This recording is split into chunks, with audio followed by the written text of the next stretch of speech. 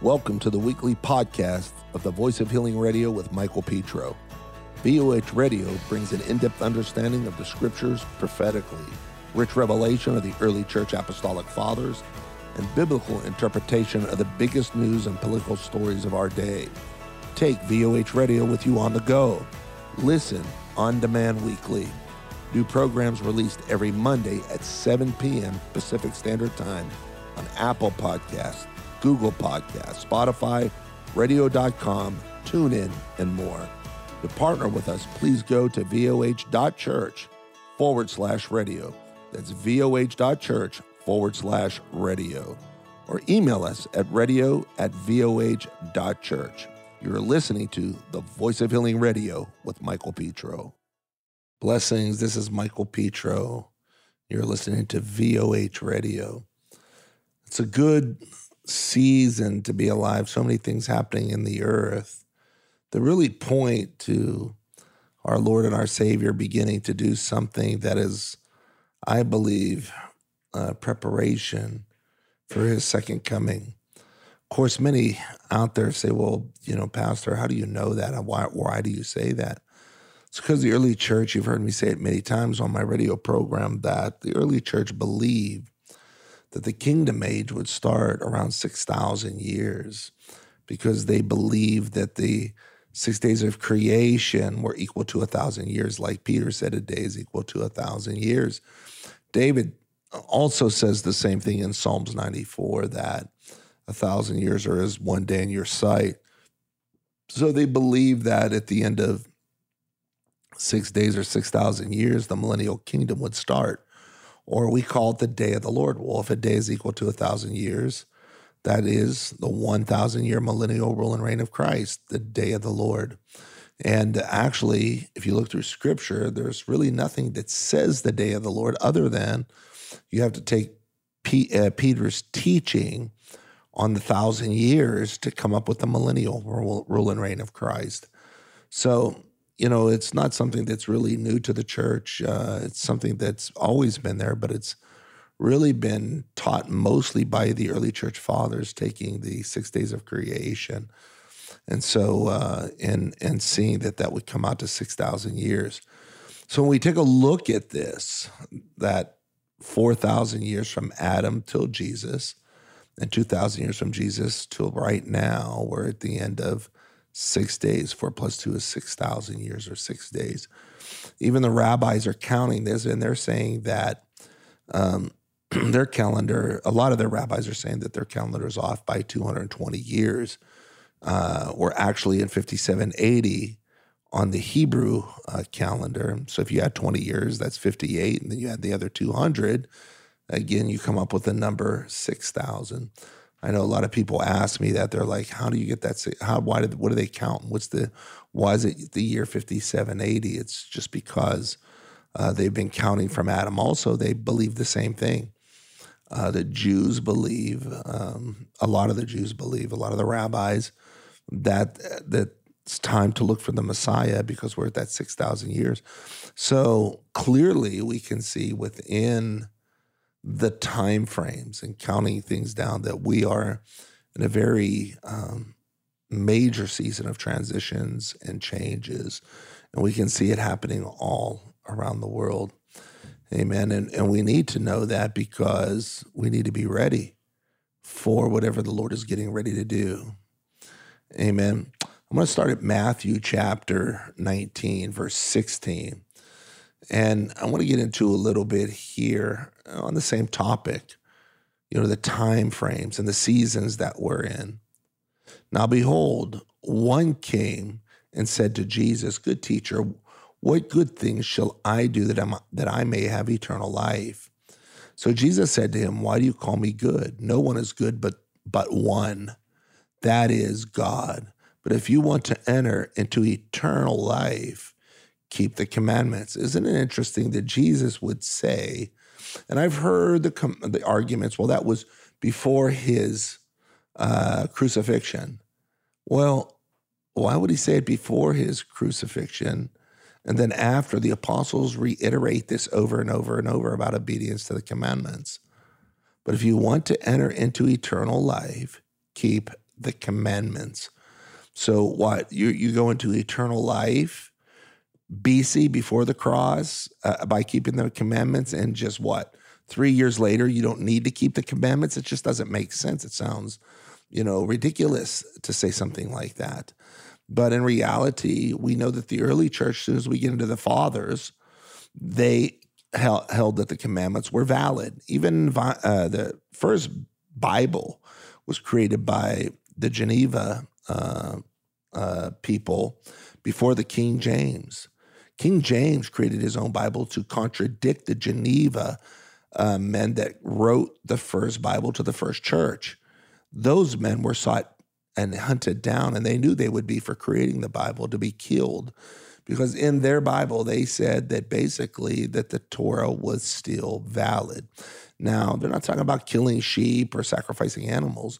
They're talking about the understanding of the commandments, and that those commandments are not about things that we have to follow in the letter, but we have to understand them in the spirit. When you get over into, Jesus talks about, if you hate your brother, it's the same as committing murder. If you look at the word hate, it just means if you don't like your brother, it's the same as committing murder. So what's harder, the commandment in the letter or the commandment in the spirit? Clearly the commandment in the spirit. Because if you don't like people, if you don't forgive people, it's the same as murder, according to Jesus. Or as in the letter of the law, you had to physically kill somebody with a knife. So you can see that the Lord's holding us to a higher level of accountability. Also, you see it in where Jesus also, in talking about the commandments, he says that if a man has lust in his heart, it's the same as committing adultery, meaning if you're thinking about it, it's adultery. Whereas in the Old Testament law, you had to commit adultery. You had to physically be with a person of the opposite sex in order to break the commandment. But in the New Testament, Jesus brings it to a higher level by saying, if you even think about it, it's the same as adultery. So why would the Lord be telling this? Because he's calling us back to a pure life the way it was in the beginning. And I'm going to get into that in a little bit and give you a little bit better understanding on it. Verse 18 of Matthew 19, he says, Jesus says, he said to Jesus, which ones? And Jesus said, you shall not murder, you shall not commit adultery, you shall not steal, you shall not bring false witness. Honor your father and your mother, and you shall love your neighbor as yourself. The young man said to him, all of these I have kept from my youth. What do I still lack? Now, isn't it interesting that this man kept the 10 commandments, and then he asked Jesus, what am I missing? Because he knew physically that he had kept all these commandments, but he knew he was missing something. And Jesus said to him, if you want to be perfect, go sell what you have and give to the poor, and you will have treasures in heaven, and come and follow me. But when the man heard that saying, he went away sorrowful, for he had great possessions. Then Jesus said to the disciples, assuredly I say to you that it is harder for a rich man to enter the kingdom of heaven. Hallelujah. And again, I say to you, it is easier for a camel to go through the eye of a needle than for a rich man to enter into the kingdom of God. Now, Jesus is saying it's hard for a rich man. He didn't say it's impossible. And the reason he's saying it's harder because, like this man, he obeyed the commandments. But his problem, why Jesus asked him to go and sell all that he had, because Jesus knew that he put his possessions before the kingdom of God. So the way you remedy it, you just get rid of it. And so what Jesus is saying, go sell everything you got. Get rid of this lust you have for things, and then you will have eternal life. Why? Because you're not going to be chasing after things. You're going to be chasing after the Lord. And then he said it's easier for a camel to go through an eye of a needle. Now, I've heard many teachings about this, but really one of the gates, hallelujah, was called the needle gate in the temple. And really what Jesus is saying, he's not saying it's impossible. He said he's not talking about a camel passing through a needle, because back then, they didn't have steel and things that they can make needles with. Needles were made out of wood. So he wasn't talking about a needle per se, as in something that you sew with. He's talking about a gate. And that gate was a very low gate. So it was hard for the camel to get through, but it was not impossible. So when Jesus is saying this, he's saying, don't make things harder really than what they are, meaning deal with this stuff, get rid of this stuff in your life, and it'll be easier for you to make it through. Because when they had to bring those camels through those gates, those camels had to bow down and basically come across almost crawling in, because that gate was created for people, not for camels. Then he said to him, and the disciples heard it, they were greatly astonished, saying, who then can be saved? But Jesus looked at them and said to them, with men is impossible, but with God all things are possible. So the disciples could see that it was a very hard thing. They're saying, who can be saved? And Jesus is saying, now listen, this is the same word for yesterday, today, and tomorrow. Things haven't changed after the cross. Jesus was training and teaching the disciples what they would teach after his death. Amen. Not BC, AD.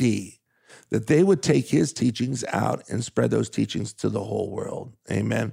So then Peter answered and said to him, see, we have left all and followed you. Therefore, what shall we have?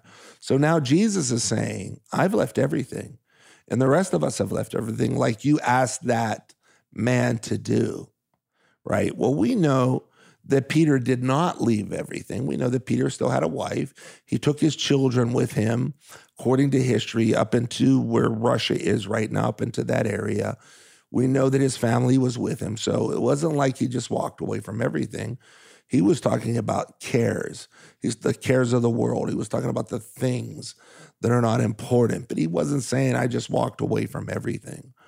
Amen. And Jesus said to them, surely I say to you that in the regeneration, when the Son of Man sits on the throne of his glory, you who have followed me will also sit on 12 thrones, judging the 12 tribes of Israel. Now, isn't this interesting?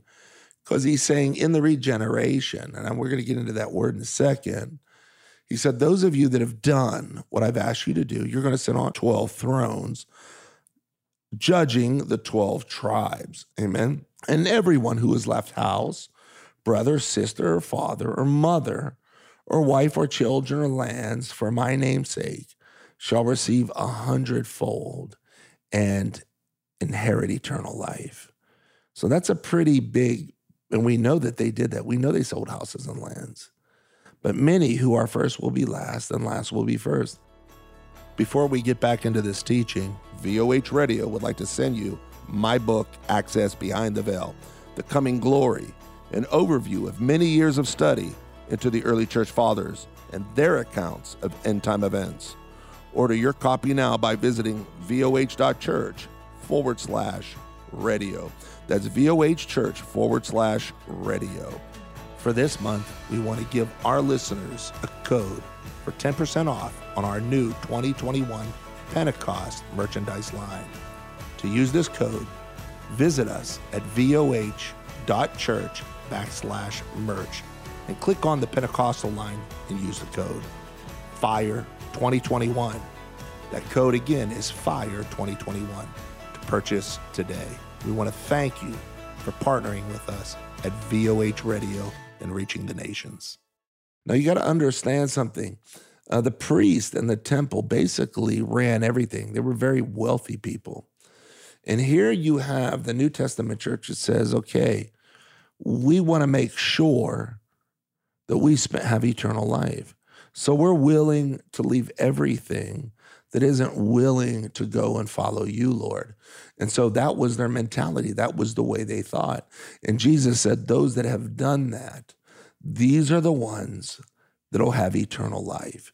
These are the ones that will walk in the kingdom. Amen. So it wasn't really about things. And it wasn't really cut in stone that, you know, everything that you have, if you don't sell it, you're going to hell. Because we know that in the New Testament, there were rich women and rich men that supported the ministry of Jesus and the apostles and gave their finances and their things in order to help Jesus and help the disciples take the gospel out. Matter of fact, Paul said, he said, the things that you give me in order for me to go out will be accredited to your accounts, you know, as I take the word of God out, meaning those souls that I win, those people that I bring in, those people that are saved through your support are the ones that will be saved, or are the ones that will be saved at the end of the age. And those people's salvation will be accredited to your accounts. You know, it's a crazy thing because I see a lot of people fighting about what they give and what they don't give. You know, it shouldn't be that way. Or people go, oh, you know, we shouldn't give too much because, you know, the pastor this or the pastor that. Let me tell you something. I read here that these people were sold out. And we better watch that we don't get into that area of greed. We better watch that we are part of what God is doing and participating and not being the naysayers. Because Satan knows if you drain up the finances, basically you dry up the ability to bring in the souls. So we have to watch that we don't become critical of what God's doing. All I want the Lord to know is I did my part. I did what he called me to do. Because in this scenario, Jesus said, if you're in this for anything other than souls, hallelujah. If it's not for souls, you're spending eternity in hell.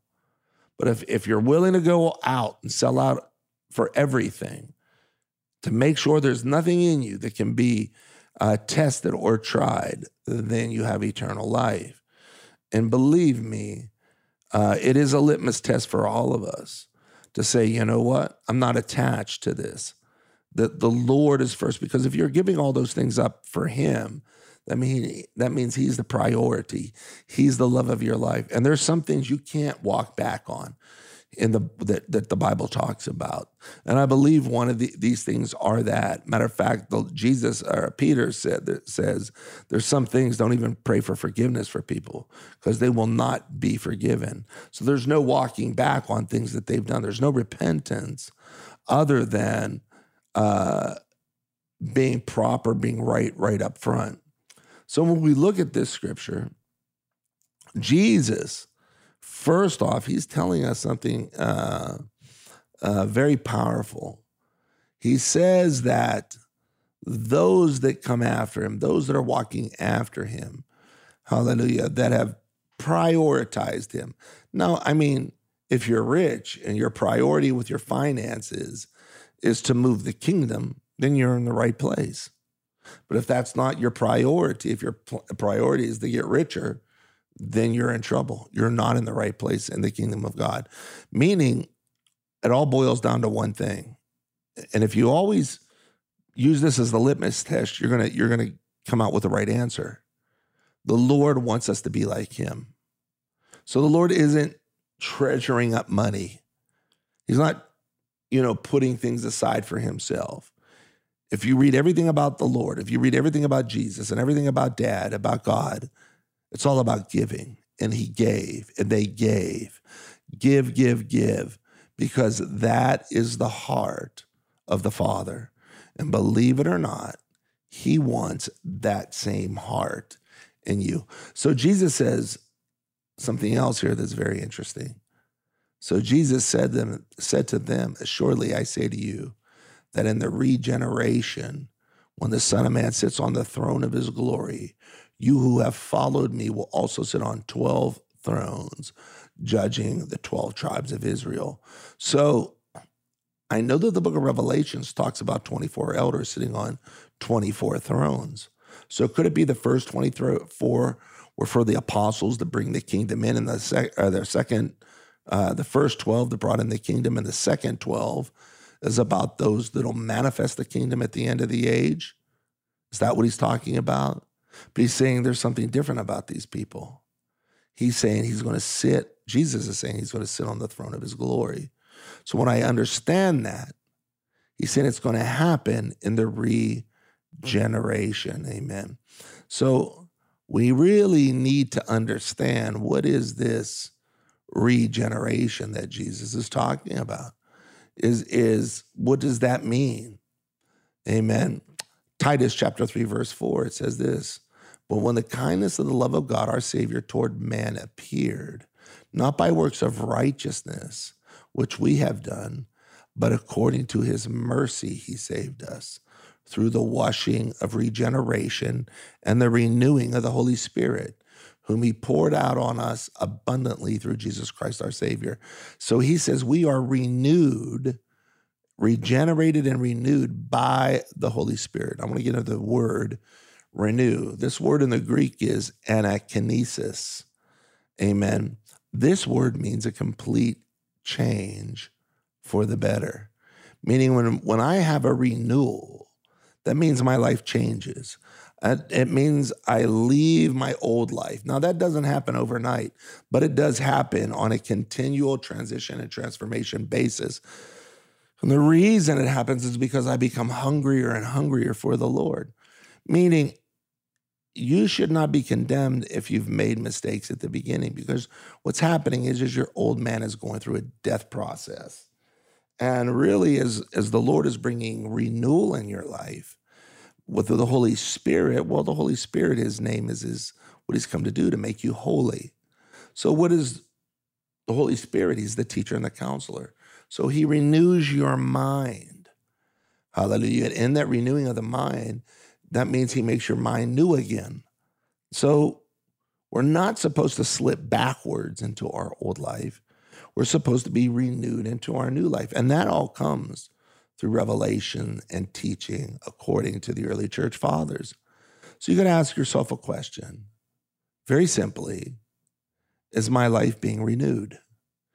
And if it's not, you need to say, you know what? I want to start going through this renewal. I don't want to live in the past. I know for myself, when I was younger, I would, come to the Lord and ask for repentance, come to the altar, and then slip back into the old life. And I realized it was happening because my mind wasn't being renewed. And that's not going to happen on 45 minutes on a Sunday. You're going to have to get into a serious church that seriously is teaching the Word of God. And I don't mean a 1 hour teaching. I mean a church that's teaching 2 and 3 hours. You wouldn't go to a university and expect to pass in a 30-minute service, or the service is all about money every week. We have to be trained up. The early church was in church daily, anywhere from 3 to 5 hours. So they didn't have this thing, well, you can't retain things or you can't understand. They had the mentality of, hey, we need to renew our mind. And so if that is your desire, then you might want to give us a look. You might want to get on our webpage and get into our VOD, the video on demand. Shortly, we're going to be moving and opening a church in Houston. Hallelujah. We're going to start there with a conference, probably around September. Right now, you probably want to start tying in. Get on our webpage, send us an email saying, hey, I want to be part of what you're getting ready to do in the Houston area. There's people already moving there and getting things ready for this next season. So it's not the time to lag behind. We have a bunch of material that goes all over the world daily, hallelujah, to get people ready. Amen? So Jesus, again, talks about the regeneration and renewal of the Holy Spirit. But I want to get into the word regeneration in the last few minutes we have here. The word regeneration is paleogenesis. Paleo is an interesting word. In the Greek, the first part of paleogenesis, it means back or once more, to renewal, or the repetition of an action. So paleo means you're going back to something. And the second word is 1078. And this word in the Greek is the Hebrew word Genesis. So he's saying back to Genesis. And if you break Genesis down even further in the Greek, it comes from a word 1074, which is the word for genea, or the genes, or a generation of people. So interestingly enough, Jesus himself is saying, we are going to go back to Genesis. Now, this is Jesus' teaching. And he says, when I sit on my throne in my glory, those that have sold and left everything will come with me. We are in that time of this Paleogenesis. That's why I wanted to bring it up today. Amen. This word not only means a spiritual rebirth or the state of an action, a spiritual renovation, specifically the messianic restoration, the new birth, a radical change of the mind for the better, the restoration of life, hallelujah, from being spiritually dead. So if you're wanting a radical change, and I'm not talking a change where you just go in, and church is something you do. If church is just something you do on a Sunday, and you're not radically on fire for Jesus, you're not in the right place. Jesus says that he's coming back for a people that are on fire. He's not coming back for the lukewarm or the cold. And he said, if you're lukewarm, I'll spew you out of my mouth. So the Lord is wanting a people of fire, a people that are excited to move into this next season. And he wants a people that are awake and ready, hallelujah, for this next season. That's why in 2 Thessalonians, he says, you're not asleep as others. You know what's going to happen. You know, we say this week after week after week, all these things that are happening in the earth right now are a sign that we are in the Paleogenesis season, where God is renewing our mind through a spiritual rebirth, a spiritual understanding of Scripture, and not just, well, I prayed the sinner prayer, so therefore I'm saved. The early church didn't believe that. The early church believed in teaching and a radical transformation. Don't you want to have a radical faith? Don't you want to have a radical relationship with Christ? If you want something radical, you need to come and see us at VOH and find out what radical is. Radical praise, radical worship, radical intercession. Bless you. I'm Mike Petro with VOH Radio. If you enjoyed today's podcast, partner with us by heading to voh.church/radio. That's voh.church/radio. Your financial gift helps the Voice of Healing Radio bring revelation to God's kingdom and to the nations. Have a testimony or prayer request? Call us at 1-877-440-3737. That's 1-877-440-3737. Or send us an email at radio@voh.church. And don't forget to add VOH Radio on Facebook, Instagram, and Twitter for your current updates. This is the Voice of Healing Radio with Michael Petro.